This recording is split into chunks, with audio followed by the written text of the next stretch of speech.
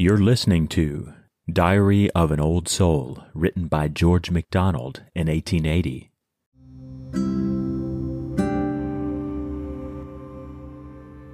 There is a misty twilight of the soul,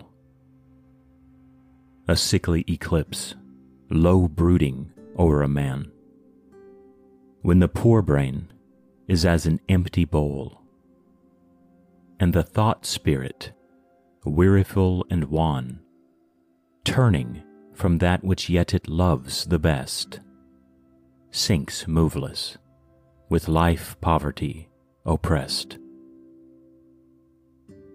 Watch then, O Lord, thy feebly glimmering coal.